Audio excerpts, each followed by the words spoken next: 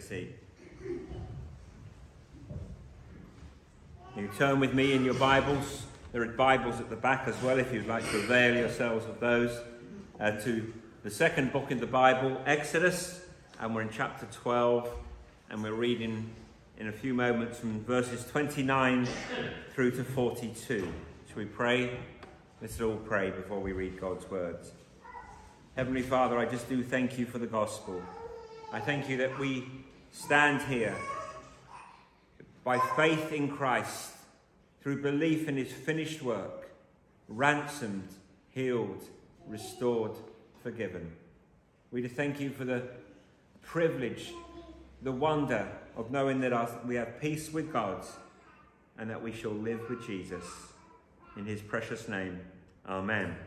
So Exodus in chapter 12 and verse 29, at midnight, the Lord struck down all the firstborn in the land of Egypt, from the firstborn of Pharaoh, who sat on his throne, to the firstborn of the captive who was in the dungeon, and all the firstborn of the livestock. And Pharaoh rose up in the night, he and all his servants and all the Egyptians, and there was a great cry in Egypt, for there was not a house where someone was not dead.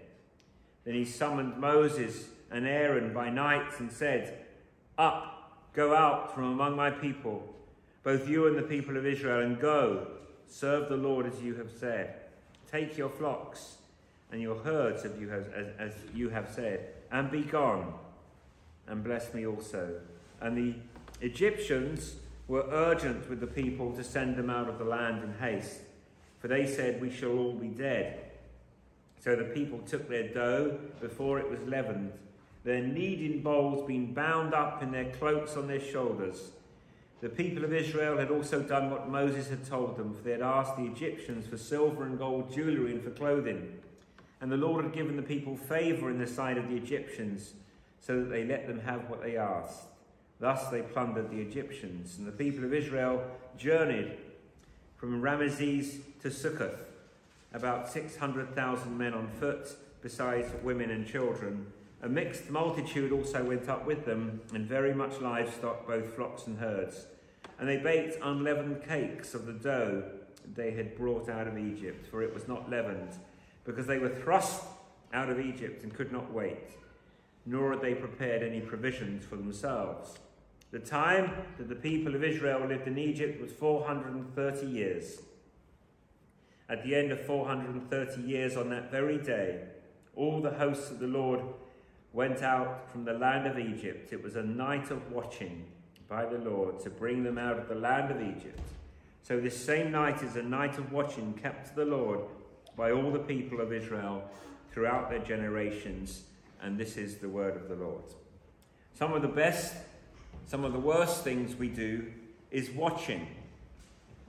It can be wonderful to watch out of the window for a loved one to return home, or to watch at the airport for the arrival screen to say that flight has landed, or to watch for your friends to come over, to watch with your phone as your child or your grandchild takes their first little steps, or watch with your face pressed against the oven for that nice delicious pizza to be cooked.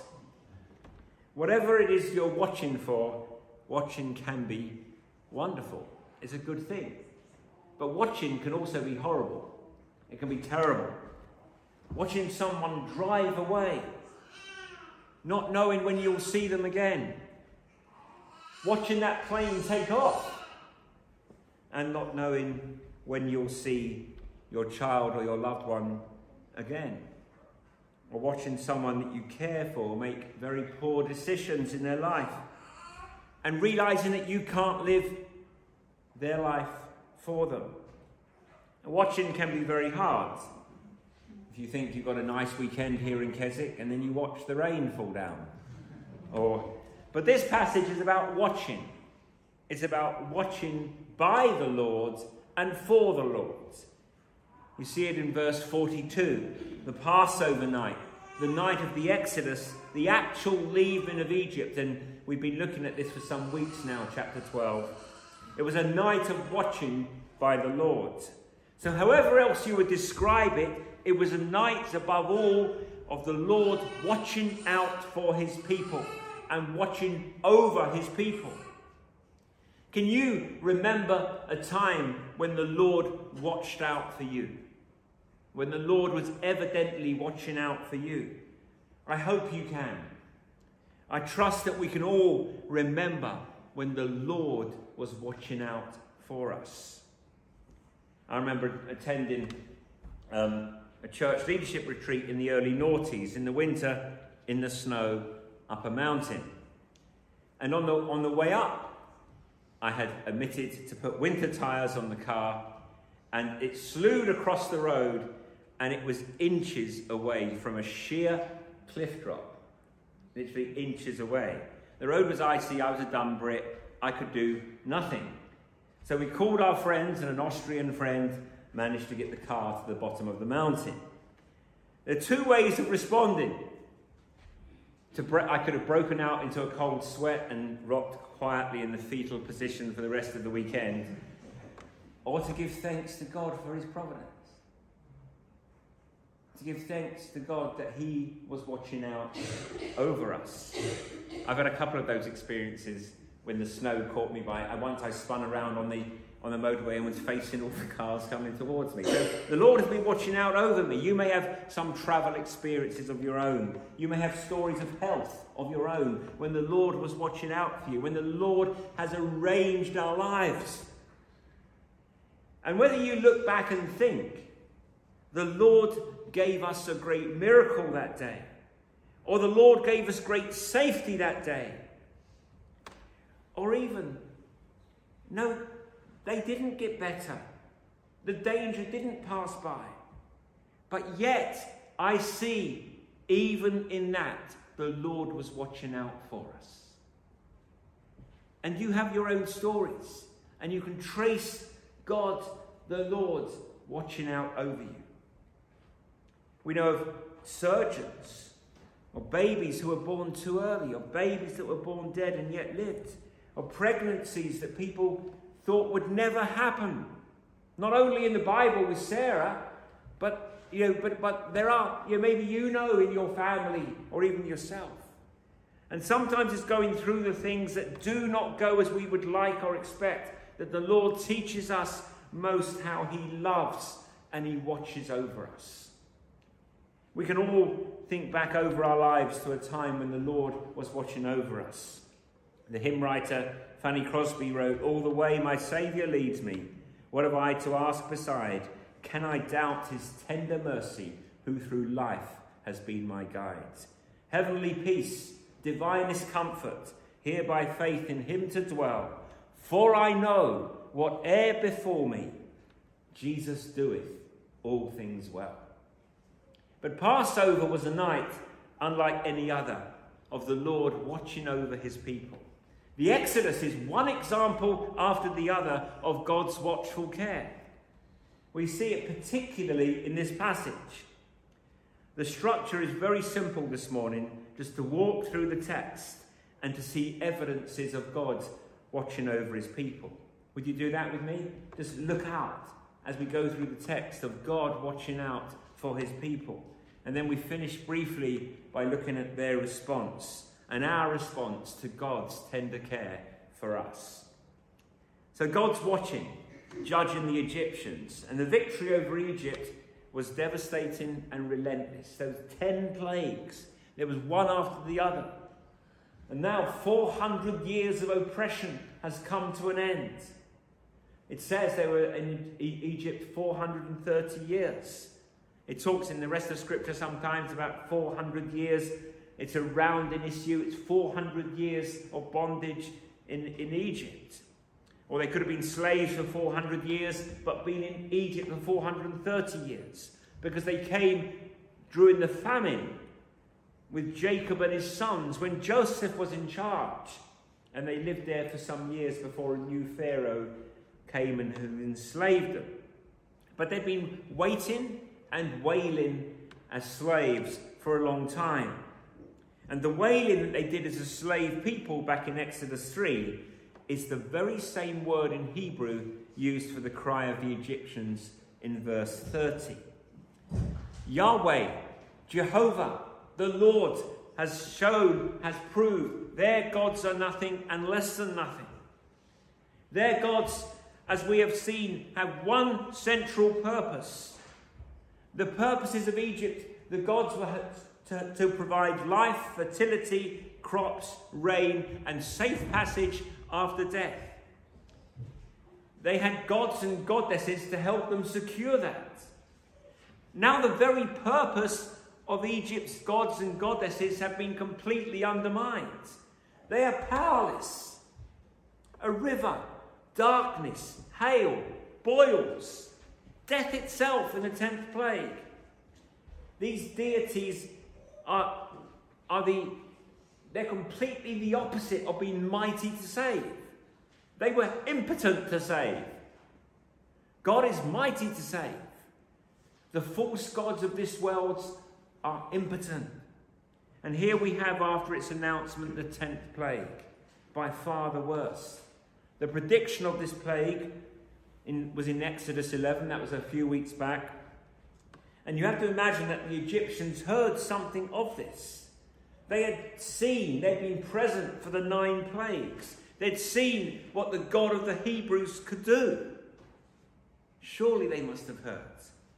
Word must have gotten around to Pharaoh, his men, throughout the Egyptian countryside, that another plague was coming, and it is the worst.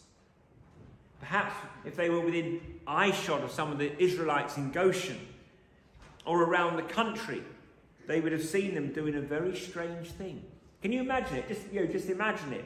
To see the Egyptians slaughtering a lamb and then painting blood on the lintel and the doorpost. What do you think the Egyptians thought? Perhaps they didn't believe it.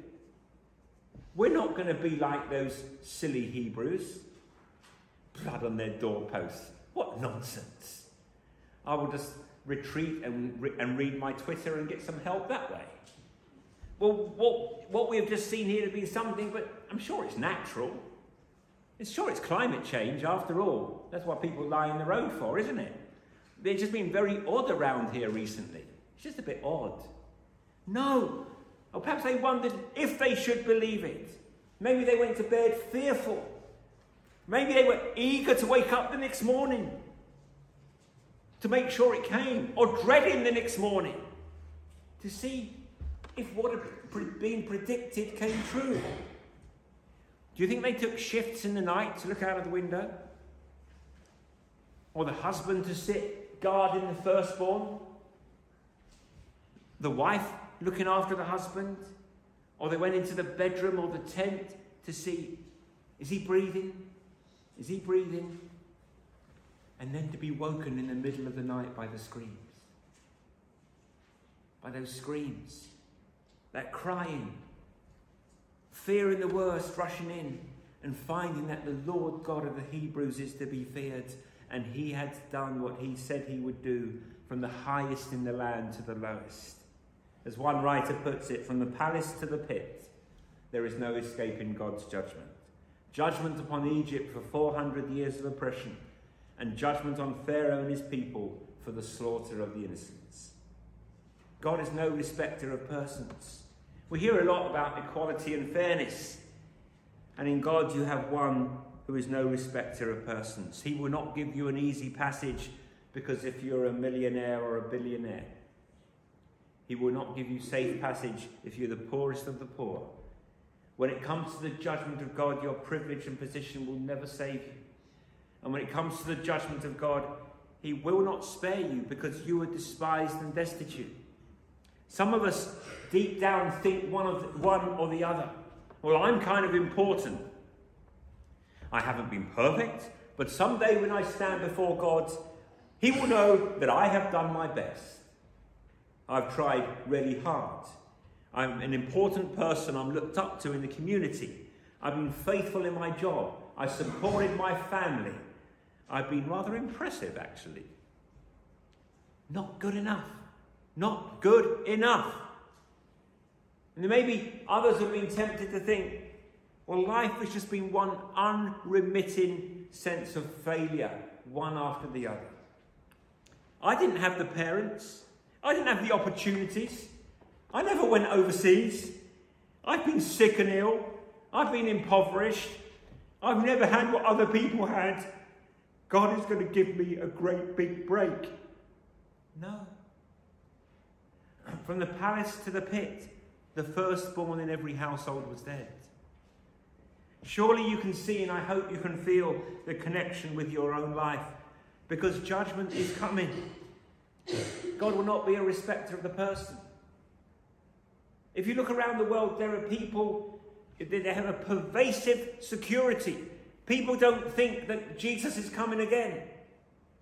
All around us, we think that people are much more concerned about everything under the sun, but they don't think about the one thing that they need to think about, and that Jesus is coming again.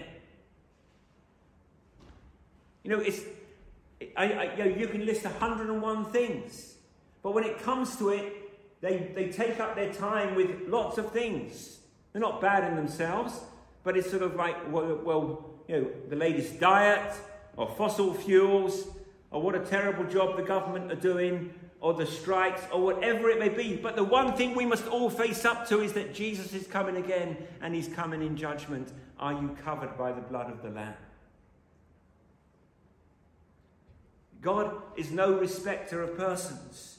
You will not pass through that night safe and secure because of the number of zeros in your bank account, or the number of degrees hanging on your wall, or the number of difficult circumstances in your lives. It doesn't matter how high and mighty you are, or how low and debased you are, you're not safe without the blood. My friend, if there's only one thing you take away this morning, we're not safe without the blood of Jesus. Precious, precious blood of Jesus, shed on Calvary, shed for rebels, shed for sinners, shed for me. The angel of the Lord passed through the camp of the Israelites, and only then did he find what he was looking for. He wasn't looking for people who were good enough. He wasn't looking for people who had been brought up a certain way. He wasn't looking for the people who were wearing the shirts and ties. No, he wasn't looking for people who were good enough or looked good enough to earn God's favour. He wasn't looking for people who tried oh so very hard. He wasn't looking for a people who had done a pretty good job with the poor hand that had been dealt them. He was looking for the blood. And not just the sign of the blood itself, but what it represented. It was the faith. The blood represented the faith to trust in a substitute. Do you get that? What did the blood represent? It represented the faith to trust in the substitute. Anyone could smear something on their doors, but it took faith to hear what God had said and take him at his word. And that's why we must take God at his word, and that's why we must obey every word in this book. Because we take God at his word. We obey what he has said. And my only hope to be spared from death this night is to have one die in my place, and to have that substitute over my household. Luke 18 verse 8, I tell you, he will give justice to them speedily. Nevertheless, when the Son of Man comes, will he find faith on earth? When the angel of the Lord passed through the camp, will he find blood on the doorposts? When Christ returns, will he find what he is looking for? Faith on the earth. Only faith in the blood will save you. God is no respecter of persons. So we see his great mercy for his people to watch over them by passing over them, by providing a substitute for their sin, to judge the Egyptians and save the people of God. And then secondly, God's watching, humiliating Pharaoh. Pharaoh is thoroughly routed, reduced to nothing. Back in Exodus 5, Pharaoh said to Moses, who is the Lord, that I should obey his voice and let Israel go? I do not know the Lord, and moreover, I will not let Israel go. Look at the complete turnaround in verse 31. Up, go out from my people, both you and the people of Israel, and go, serve the Lord as you have said. Take your flocks and your herds as you have said, and be gone. Be gone. Total surrender. No negotiation. The man who said 9 times, I will not let them go, said, up, go, out, be gone. Think about it. All of that hardness of heart gained in what? Exactly nothing. Philippians 2 verse 10. So at the name of Jesus, every knee should bow.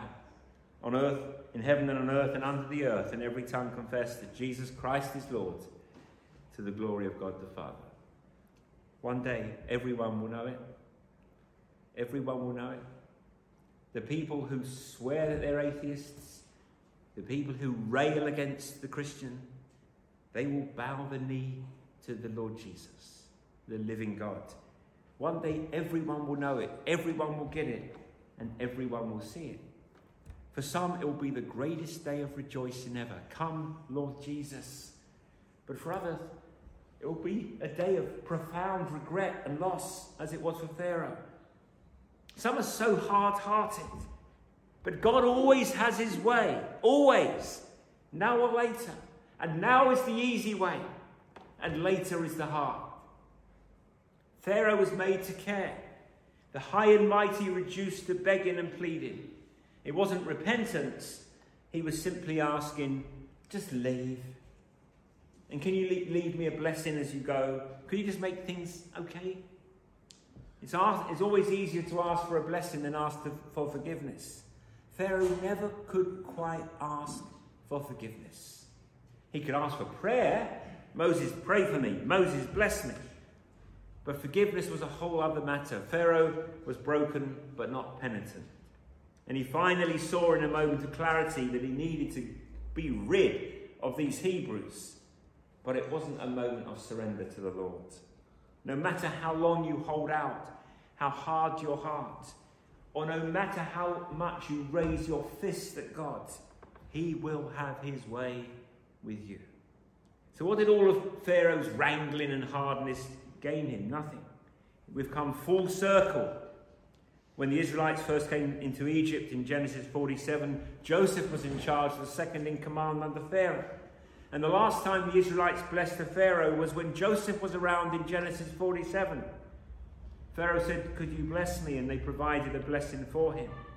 Now 430 years on, Pharaoh says, you need to bless me. We had a Pharaoh at the beginning who at least recognized the worth of Joseph and was friendly and kind and gracious to his family. He was blessed. And the Pharaoh at the end is hard-hearted. And he comes around and says, would you bless me also? Pharaoh had been humiliated. And we can be humbled in this life. We can humble ourselves, or we will be humbled in the life to come. And then God's watching, thirdly, kicking his people out. The Egyptian people hadn't been as stubborn as Pharaoh. They're urgent with the people of Israel. Send them out. Leave right now. What do you need? You're ruining our lives. The language in verse 39, they were thrust out of Egypt. You may wonder how this is a mercy to them. It's not that they got up one day and said, hey, look, Egypt is letting us go. No, the Egyptians forcibly expelled them. They kicked them out. You know, well, that's a strange way to put it. I thought God delivered them out of Egypt. He set them free. He redeemed them from bondage. Well, of course he did. That was a testimony to his mercy, but so was the manner with which he delivered them. It was God's mercy to kick them out and to thrust them out, to expel them from Egypt. God knew that Pharaoh wasn't the only one with a hard heart or stubborn. He knew that the people he was rescuing could be pretty stubborn too. And he knew that it could be difficult to leave the only home that they'd known for 400 years. They were slaves, but it was home. It's the life they knew, is where they lived. And God knew the only way to get them out was to thrust them out. It was his mercy to compel them to leave.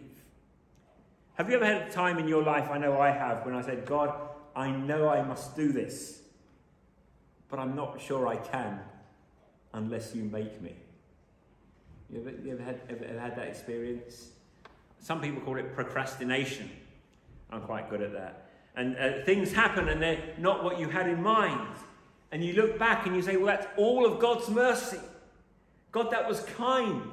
Because I didn't know how I was going to extract myself God has sometimes a severe mercy toward us to get us to do the thing that is so hard for us to do.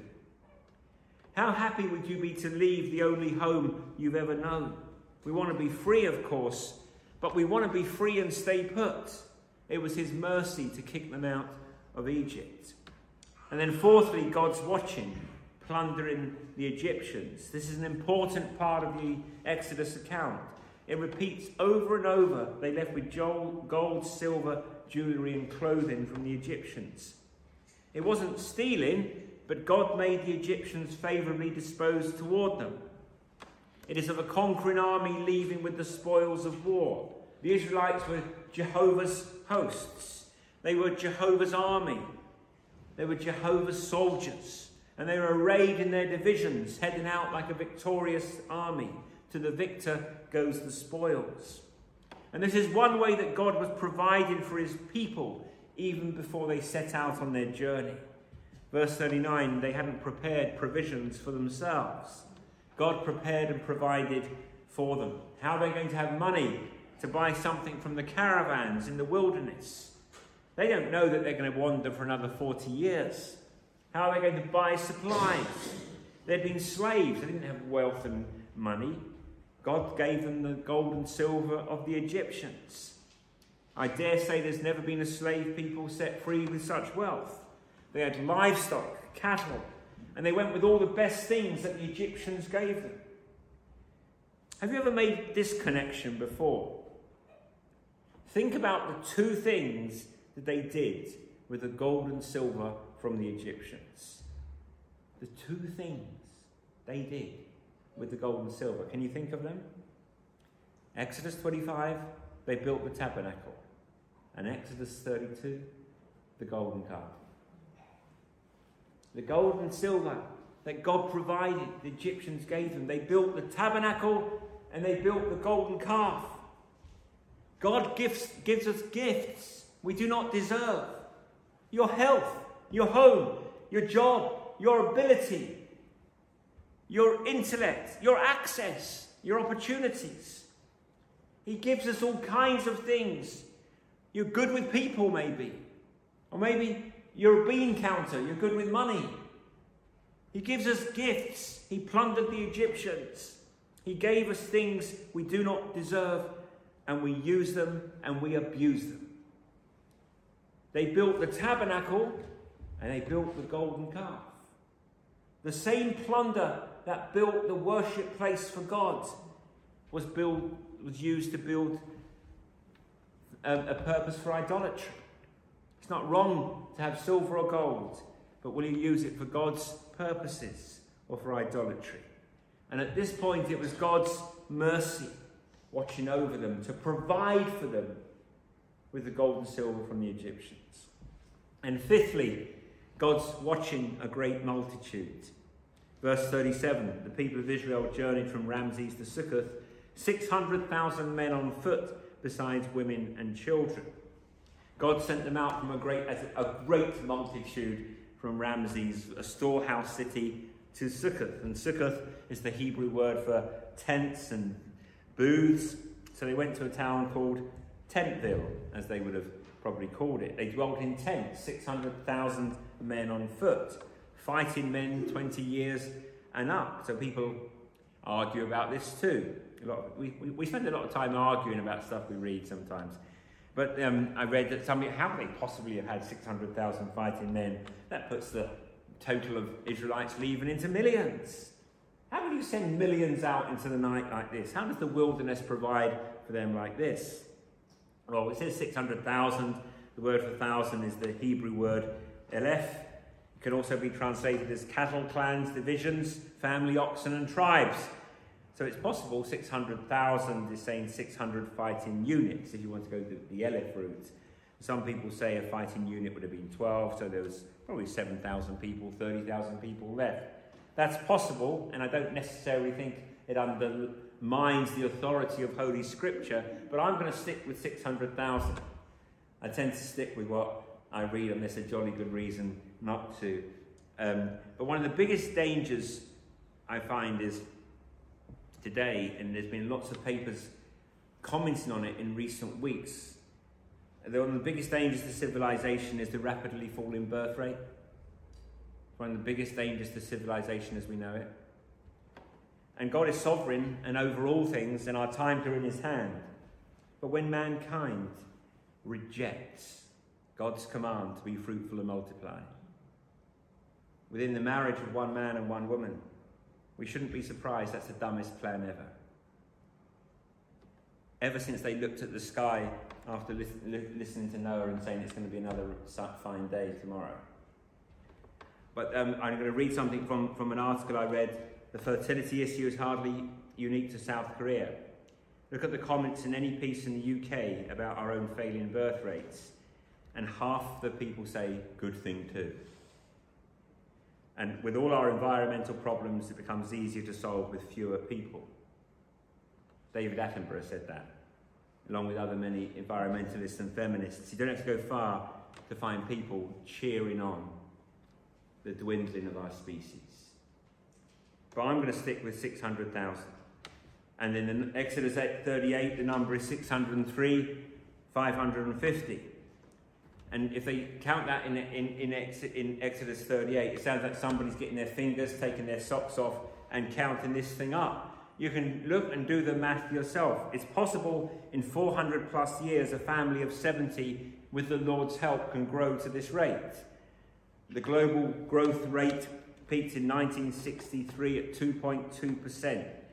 And the growth rate would be more than enough to have the Israelites from 70 to a few million 430 years later. So the point being is not to tell you what a great guy I am at maths, but to see God's provision for them. God made them strong, even when they were a subjected slave people. And what we're meant to see is the fulfillment of the Abrahamic blessing. And God heard their groaning, and God remembered his covenant with Abraham and with Isaac and with Jacob. What was the covenant God made to Abraham? Though when Abraham received the promise he had no child, he would be the father of a great nation. And we see a great nation leaving slavery in Egypt. 600,000 fighting men, 3 million Israelites. Do you see the point? God does not have to put you in paradise to keep his promises. Egypt will do just fine. But God, we're slaves. We've been here 400 years. You have all these promises. I know. What makes you think I've forgotten the promise just because you're in Egypt? I promised you a great nation. I am doing that. My friend, we worship a promise-keeping God. The living God. The God who always keeps his promises. And sixthly, God's watching. It was a great multitude, but I'm not going to forget a mixed multitude. Verse 38. So in Exodus, there were non-Israelites that went out with the Israelites.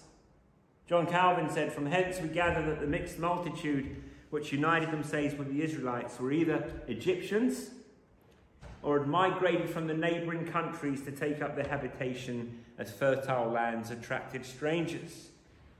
It's a unique expression, the mixed multitude. It's Arab, Rab. I was doing quite a lot of Hebrew passing this week. I think my family got a bit fed up with it. I was trying to do a lot of Hebrew, trying to play a lot of Hebrew. Oh, there's a different expression used to similar effect in Numbers 11 verse 14. And it actually means there the rabble, the hangers-oners, the people in the periphery of the camp. And most scholars think it is a reference to the mixed multitude. And in Numbers 11 verse 14, I'm going to have a go at this, the Hebrew word is asaps up. Asaps up. I think I got that right. So maybe the best English translation to get what's going on here, it's riffraff. There was riffraff, non-Israelites. So why give you all this Hebrew? Because I think there's a play on words here. It's hard for you to hear it as I say it. But the phrase at the beginning of verse 38, Arab, Rab, is an anagram, which if you take the same letters and mix them around, you get the word Abar or Ebri, which is the word for Hebrew. Okay, you understand where I'm going with this. So Arab, Rab the mixed multitude is taking the letters of the word for Hebrew, scrambling them around, which is another way of saying that these are the Hebrews and these are the non-Hebrews. God's people, and look, we are a mixed multitude of people, which is a wonderful picture. It's a wonderful picture. Forget all that attempt at Hebrew just for a minute, because God allowed the riffraff to come along with them. Isn't it great that we are a church full of riffraff? Isn't it great? And that there's room for you and there's room for me. And somehow in the midst of all these plagues, there were some Egyptians, Cushites, people from neighbouring lands who saw what God was doing and saying, Yahweh, I want to be with him. Even if it's a slave people, I want to be with the people because of what he has done for them. I want to go where he is going. Where you go, I will go.